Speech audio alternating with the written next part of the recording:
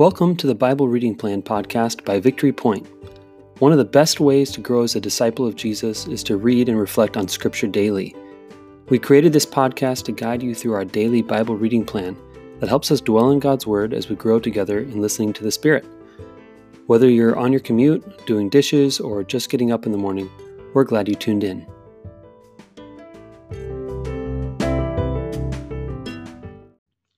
Good morning and welcome to the Bible Reading Plan podcast. Today's the 3rd of June, and I am here with Dan Brown to read the scripture passage for us today, and we're going to reflect on it. Today is a relatively brief scripture passage, so I encourage you to just milk this for all it's worth. I mean, there's very little choices about what you're going to dive into today in the scripture. But I'm looking forward to kind of digesting this with you, Dan. Would you mind reading this one for us? Yeah, I'll take this one. It's nice and short. Hey, all right. Finally, brothers and sisters, farewell. Put things in order. Listen to my appeal. Agree with one another. Live in peace. And the God of love and peace will be with you. Greet one another with a holy kiss. All the saints greet you. The grace of the Lord Jesus Christ, the love of God, and the communion of the Holy Spirit be with you all. Be with all of you. Thank you, Dan. So, what do you think about this one? What's on your mind? Well, I'm sure this is Paul writing to the church in Corinthians, and I think about this is almost a benediction there, or the conclusion of a letter, right? It's exactly what it is. Yeah. So put all things in order. We hear that order word again. We were talking earlier about or yesterday about the order and how God likes order. Yes. Doesn't like chaos. Mm-hmm. And it filters through us and what we do and our purpose on this earth. So I'm hearing about the order and to listen to each other, appeal with one another, agree with one another, live in peace. And then here's a cool thing is after he says live in peace, there's a little bit of a promise after that. The God of love and peace will be with you. So I think that when we're obedient and we follow what he says and we live in peace, that God comes alongside of that and bolsters that up, Mm-hmm. That's something that kind of jumped out at me. Yeah, that's cool. I was noticing to put things in order as well, and I would not have ever seen that had we not read Genesis and Psalm 8 already this week. It just that would not have stuck out to me. But yeah, put things in order. And I wonder if that has to do with living in peace, and how frazzled are most of our lives. How disorganized do our lives feel, especially like I'm in the young kids phase of life. And sometimes life feels very disorganized and sometimes it feels more organized. But I've noticed in my life and in the lives of people that are in my life or friends or people I disciple or lead, that a disordered life or a disorganized life can be, even with all the best intentions, can be one of the bigger obstacles to growth in our faith. Meaning, like, how often do you say to yourself or hear other people say, like, yeah, I got to get back to reading scripture. I'm just really busy right now, or I just can't find time for it. I my days are all jumbled. Or you say, hey, can we get together for dinner? You guys want to come over for dinner? And like, oh, we're busy all these nights and maybe 2 weeks, or, oh, I totally forgot I had this thing I'm gonna have to cancel tonight or whatever. That when our lives are disordered, it can really work against the peace and I think the flourishing that God wants for us.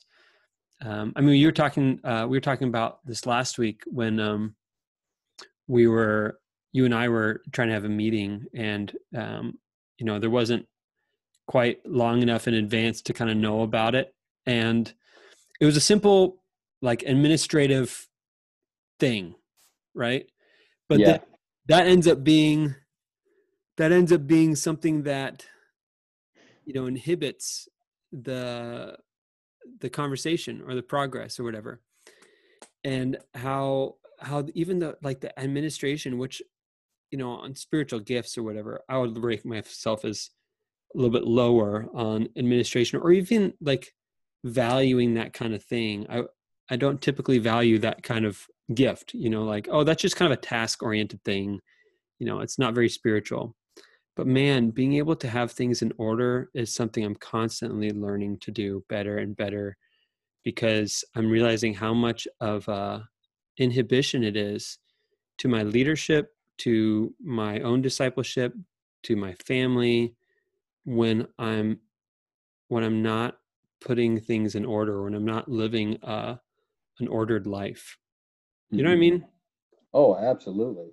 You yesterday you let me talk about ministry a little bit, so I appreciate that. You mentioned the lean manufacturing thing. Lean manufacturing processes are all about removing waste and removing disorder in processes and systems. There are so many um, linkages between the lean manufacturing process and the walk with Christ and in your life and putting things in order, removing chaos, removing waste, removing bad things, and ending up with this clean, organized, straightforward thing. Order, we were talking about the positivity of order, Mm, and Toyota and Ford and GM and every big company that is worth big money is on this lean manufacturing journey, and it almost perfectly parallels scripture and how you slowly remove, and you adjust, and you remove, and you become more like Christ.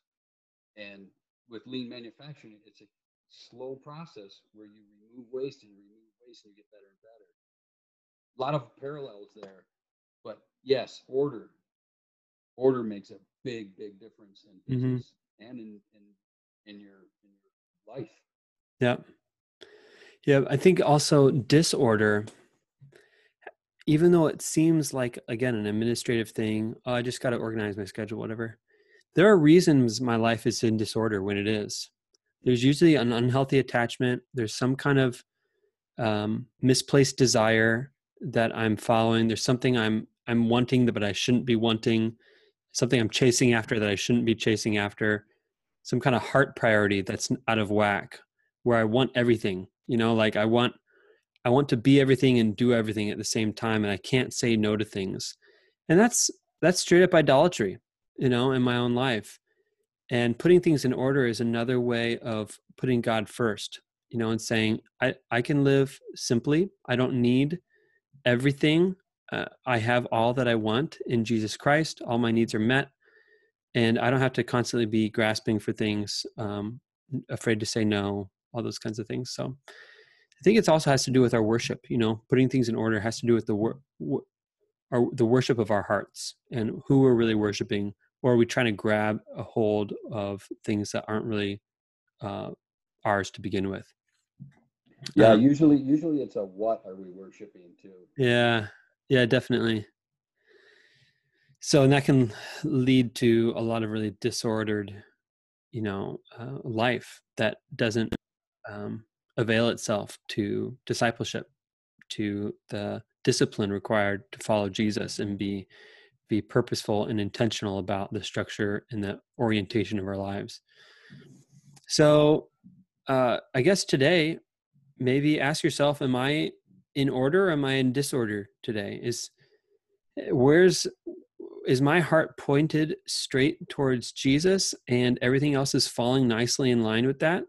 Or am I constantly running in circles trying to please everybody or trying to appease all the quote unquote gods in my life?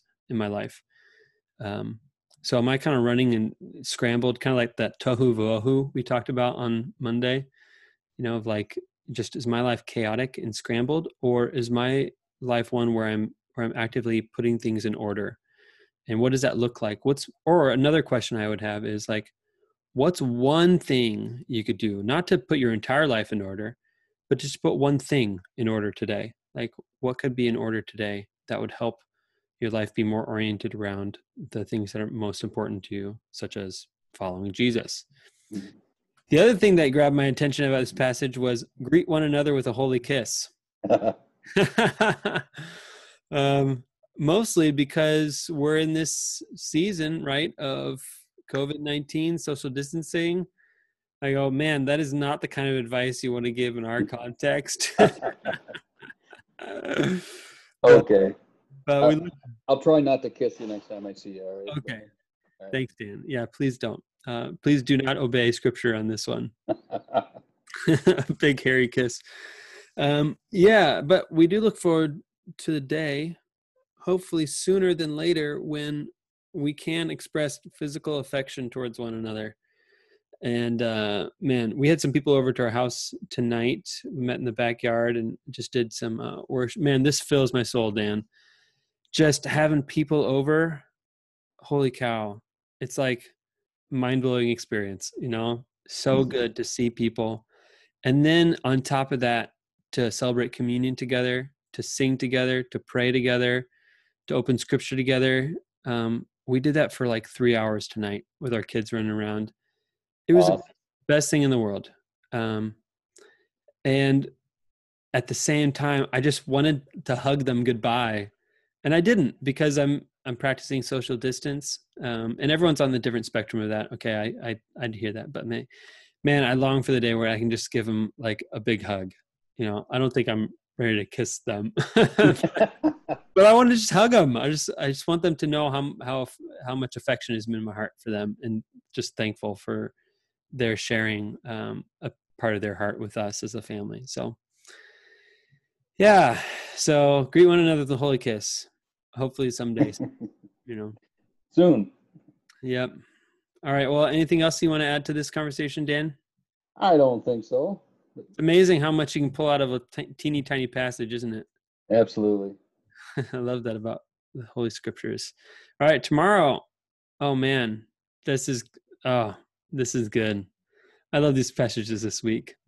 Tomorrow we're going to be diving into Matthew 28. So get ready for that, and we will be in your earbuds then. Talk to you. Thanks for listening to the Bible Reading Plan podcast. If you have any reflections on the scripture we just read, please click the link in the show notes to leave us a voice message. We'd love to hear from you. Let me send you on your way with a blessing. The Lord bless you and keep you. The Lord make his face to shine upon you and be gracious to you.